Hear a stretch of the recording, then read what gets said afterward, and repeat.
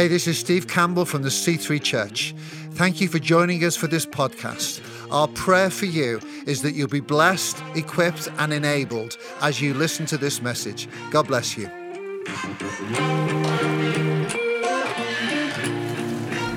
Okay, we're near the end of this series. We'll be finishing it next week. How many of you enjoyed 1 Peter? That's wonderful. At least 50% of the congregation. That's good if it's 50%. That's a high number. So we're going to finish it next week.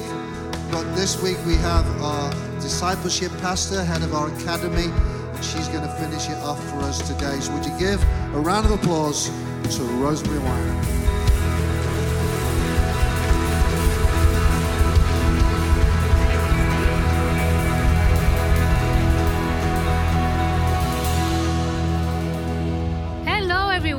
How are we doing? Let's welcome people as well who are joining us from Colchester, the 11:30 service as well later, and also anyone online and in prison. So let's say hello to them. Come on, let's give them a round of applause. So I'm Rosemarie, and I get to serve you here at C3 as the Discipleship Pastor. And actually today is the day we finish this series on 1 Peter as we dive into chapter 5. But now you may have picked up that I'm not from the UK. I'm from this beautiful country in South America.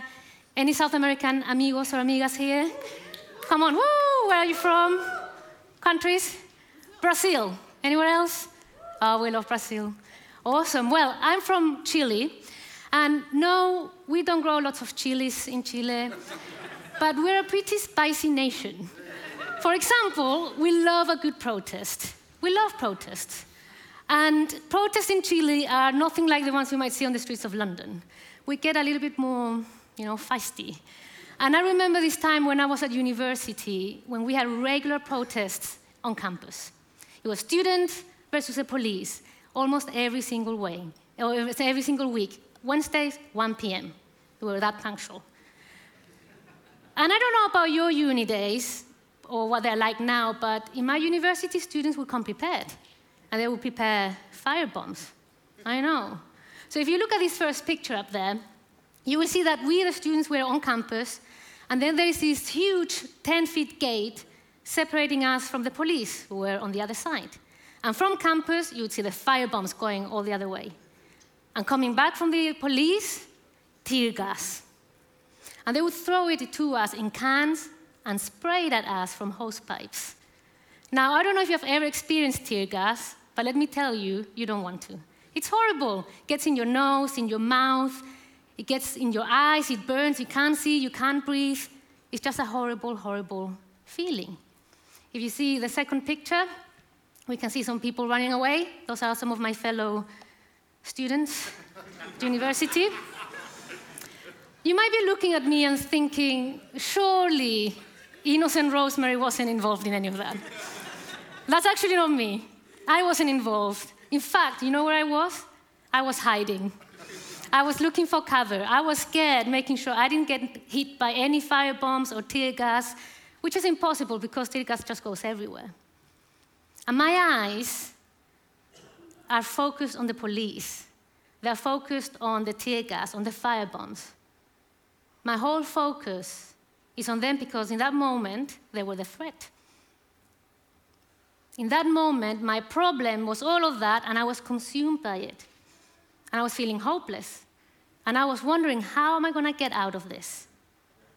Now, the reason I'm sharing this story is because I believe it holds some similarities to our Christian journey.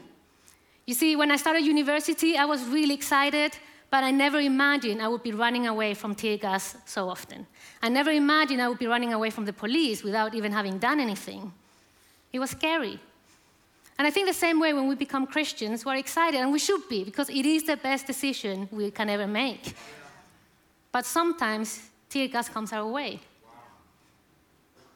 Might be some disappointment, suffering, sickness, loss, a pandemic, cost of living crisis, a war. Or maybe there are people who don't like your decision of following Jesus, and you feel some opposition nobody told you about. Maybe some ridicule. And there's just tear gas everywhere. And you find yourself not able to breathe or see and above everything else, you feel a bit hopeless.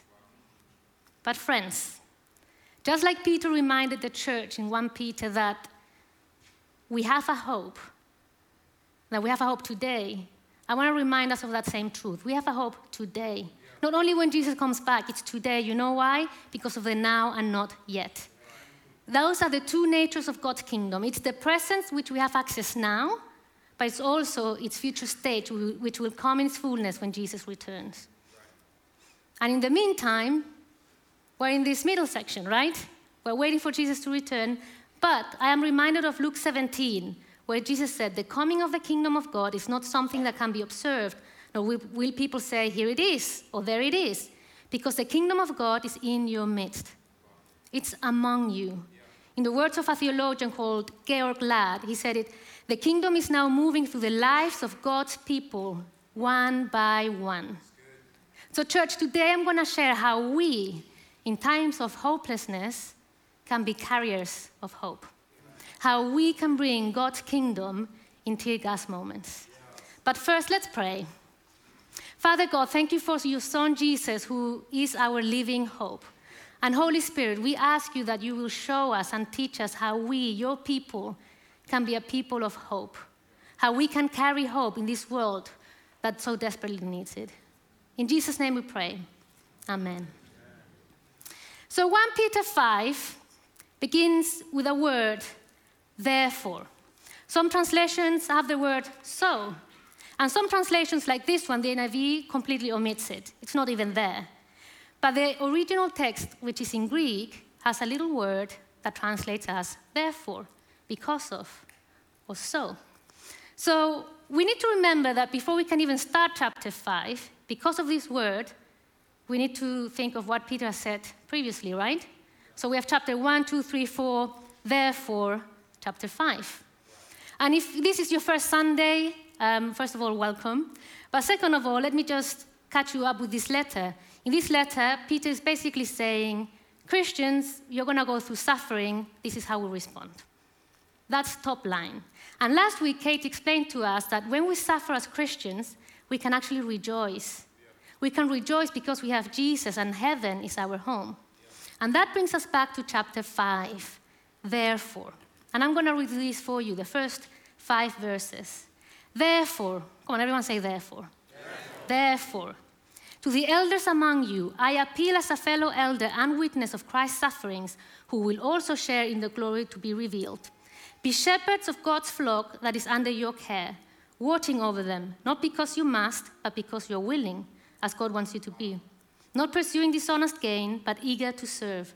Not lording it over those entrusted to you, but being examples to the flock.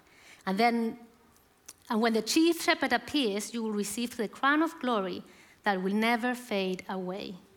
In the same way, you who are younger, submit yourselves to the elders.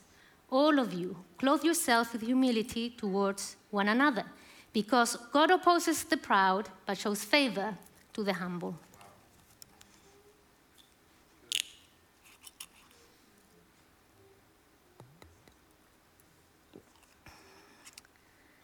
Peter basically gives instruction to the whole church, to the elders and to the younger. In modern day English, to the pastors and leaders and to the congregation. That's all of us. Why is he doing that? Well, because the hope of Jesus Christ is found in the church. So he's addressing all of us. And he proceeds to give us some instructions. Many years ago, when I was doing my academy year, I came across a beautiful description of what the local church can look like. Listen to this. There is nothing like the local church when it's working right. Its beauty is undescribable, its power is breathtaking, its potential is unlimited. It comforts the grieving and heals the broken in the context of community. It builds bridges to seekers and opens its arms to the forgotten, the downtrodden, and the disillusioned. It breaks the chains of addictions, frees the oppressed, and offers belonging to the marginalized of this world. The potential of the local church is almost more than I can grasp. Did I hear an amen? Come on, this is true because Jesus, who's the head of the church, is our living hope. And hope lives in us, the ones who make up this church. However, when it's not working well, it's heartbreaking. But good news, we have some good instructions for Peter, how we can be a healthy church so that we can carry hope. So the first point on how we can be carriers of hope is leaders lead well. And before you're like saying, oh, I'm not a leader and I might just take a nap right now, let me stop you right there. Because if you look at it carefully in this text, it says, to the elders among you. Peter is talking to the whole church, all of us, and he's saying, listen in as I tell our pastors how are they meant to treat us. Now, isn't that interesting and beautiful? I mean, that's all about accountability. So we're going to do that now for a few minutes, church. We're going to listen in as I tell you how our church leaders and pastors are meant to lead us. Now, this is the original context. It's talking to pastors and leaders. But I do believe these are principles we can all learn from. The first one is this. This is verses 2 and 3. We are to lead not under compulsion, but willingly. In other words, we should not lead because somebody expects us to or we need to meet someone else's expectations. We do it willingly. Second, we don't do it to pursue dishonest gain, but because we're eager to serve. And this is about not abusing leadership. We don't step into leadership to have control, to be the boss, to, hey, call me the pastor. We don't do it to have a platform. No, we do it to serve. And biblically, leadership is all about serving. Jesus, this is said about Jesus in Matthew 20:25. He did not come to be served, but to serve. So we are to lead willingly. We are to lead to serve. And third, we are not controlling. We don't lead in a controlling way, but we lead as an example. Now let's think, pastors and leaders. Let's think of the people we lead. What are we asking them? Are we asking them to lead us because of what we tell them? Or are we asking them to lead or to follow us because of our example? You see, Jesus criticized the Pharisees, who were like the religious leaders of the day, and he said, you are giving people all these rules on how to live, but you're not even doing those rules. But we are here to lead by example. So church, isn't it good to know this? Isn't it good to know how our leaders are meant to lead us? I think some people are really happy here. Yeah, come on, do that. Well, but the whole responsibility is not only theirs. For a healthy church, we also need to respond. And this is what Peter says in verse 5. Likewise, you who are younger submit yourselves to the elders, to the leaders. All of you, clothe yourselves with humility towards one another, for God opposes the proud, but shows favor to the humble. So the second point for us to be carriers of hope, we need to have humble submission. Now, it's not coerced, it's humble submission. And a few weeks ago, Elspeth explained to us that submission, Christian submission, is not passivity. It's not standing still when we see oppression and injustice. Oh, no. Quite the opposite. As Christians, we're meant to do something and say something. But submission to healthy leaders is having, and listen to this because this is good, is having a disposition to be supportive in our attitudes and actions. Friends, our leaders have a great responsibility to look over us, to watch over us. And we can make it easier for them when we humbly submit. Hebrews 13:17 says, obey your leaders and submit to them, for they are keeping watch over your souls and give an account. Account to whom? To God. Let them do this with joy and not with sighing, for that would be harmful to you. Now, this doesn't mean that when leaders make a mistake, we don't get to say anything or ask questions. Oh, no, we need the accountability. But it means let's trust them that their motives are pure. Let's trust them. Let's have a disposition to be supportive in our attitudes and in our behavior. But my main point is this. For us to be carriers of hope, we need to be a healthy church. And to be a healthy church, we need leaders who lead well. And we need all of us, the rest of the church family, to be humble in submission. This is a beautiful picture of the church, isn't it? But it can go wrong. It can go wrong. And I know it because I experienced it myself. When I was 18, my life changed quite drastically. My parents got a divorce, and I did not know how to journey that. It was quite a difficult journey for all of us, to be honest. And I had all these questions. I was like, God, if you're in control, why is this happening? If you're in control and you're loving, why am I feeling like this? And to make things worse, some people at church, and I do emphasize some people back at home, did not respond very well. And rather than being pastoral, I heard gossip, I heard judge accusations, and I can't tell you how painful that was for me. So I felt like, well, God is really not on my side. The church is not on my side. So I gradually walked away from church and from my faith. Listen to what Peter says in verse 8. Be alert and sober of mind.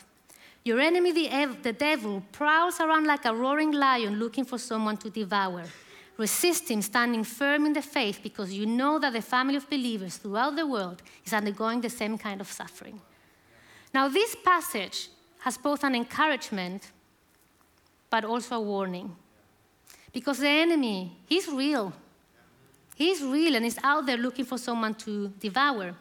Now, let me tell you something about lions. I'm an expert now because I Googled it. One thing lions love to do is hunting. But something I learned is that lions love hunting in stormy nights. It gives them an advantage. The prey, they can't really see as well as lions do, and because of the storm, the rain, and the wind, they're scared. So it's really easy for the prey to get isolated. It's really easy for them to get lost from the rest of the group. And guess what? That's when they're most vulnerable. That's the animal version of having a tear gas moment. And that's what happened to me. Because I was away from the church, I was vulnerable. I'm not going to go into details, but I made bad choices in life. I self-harmed, and I was filled with anxiety every night for a long time. And last week, Katie challenged us to be the kind of church that can walk alongside people when they're suffering. And I often ask myself, what would have happened if there had been people, spiritual mothers and fathers in my life? What would have happened if I had brothers and sisters who had said, Rosemarie, let's stand with you in this. We're with you. Let me tell you that God doesn't hate your parents because they're divorced. He doesn't hate divorced people. He hates divorce because it's not nice, it's painful. Let me tell you that Jesus loves you. Let me tell you that I'm going to pray with you. I'm going to be with you. I'm going to invite you over. I wonder what my life would have been like. And friends, that's my third point. For us to carry hope, we need to stand firm together. We need to be together. Now, that's something that took me a while to understand, probably another few years. After 3 years, I recommitted my life. I had a one-to-one moment with Jesus. We made peace. It was wonderful, but I still resented the church. And that's a problem, because Jesus loves his church. Jesus died for his church. Jesus is coming back for his church. But I had been hurt by some of people in the church. And that took me a while to understand how to love his church. So long story short, after 8 months of that peacemaking moment with Jesus, I came to England for the first time. And my sister, who was in Chile, said, Rosemarie, you have to go to church. I was like, no, I don't want to. I have Jesus, that's enough. And she Googled all the churches in Cambridge. I don't think she remembers this, but she Googled all of them, and she sent me a link and said, this one looks pretty cool. So I go to this church only because she insisted, and it was 10 minutes away from where I was living. And that Sunday was a bit strange. There was a worship pastor on stage who was leaving England, and he was handing his guitar to the new worship pastor as a symbolic act. And everyone was feeling so moved. There was like love in the air. I was like, this is a bit strange. So I come back the following week, and the following week I meet someone on the Connect team, and he invites me to his C3 group.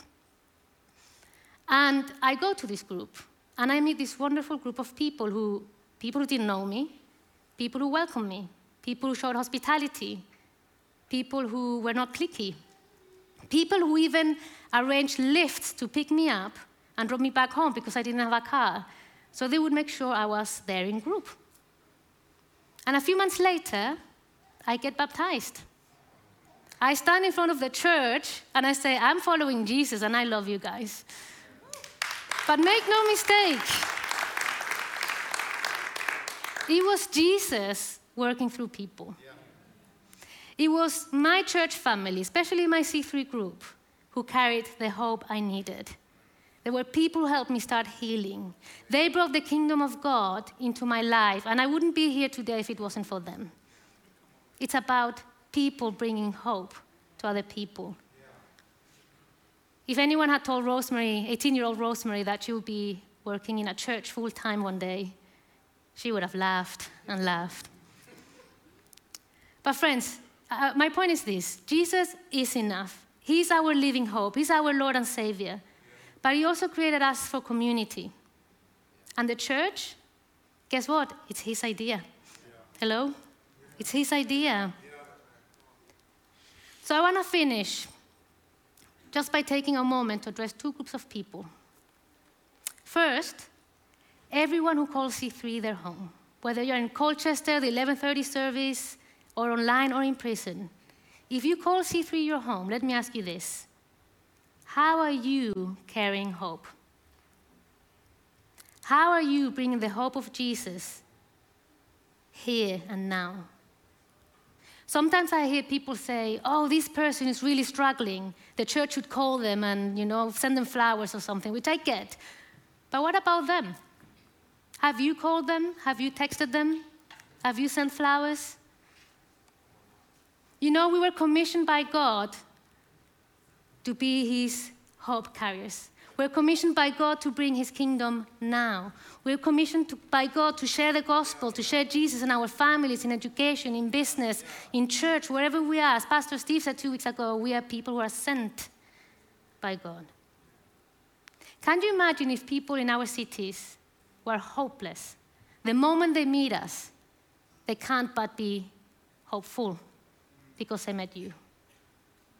Let's make it difficult for people to remain hopeless. Come on. And second, I would like to address anyone who's thinking, I'm a bit hopeless. Or Rosemarie, you don't really understand my situation. If you only knew. And you're right, I don't know your situation. I don't know what you're going through. But I can tell you this. Hope does not depend on your circumstances. Hope is not dependent on your past, on what you did or you didn't do. Hope does not depend on your wishful thinking. It does not depend on your feelings or emotion, because hope has a name, and his name is Jesus. And because he died on the cross for you and for me, we can have hope today. And if you choose to follow Jesus, I can't guarantee that all your problems are gonna go away. But I can guarantee you this. Jesus is with you, and is going to walk with you through that valley. And also this, we will stand with you, because we are the church. So we'd love you to stay here, stay around, get connected. Let us tell you more about Jesus. So as we finish, and we're about to go into a worship song now, I would like to read verse 10 over you. Peter says this, and after you have suffered a little while, the God of all grace, who has called you to his eternal glory, he has called you. He will himself restore, confirm, strengthen, and establish you. To him be the dominion forever and ever. Amen.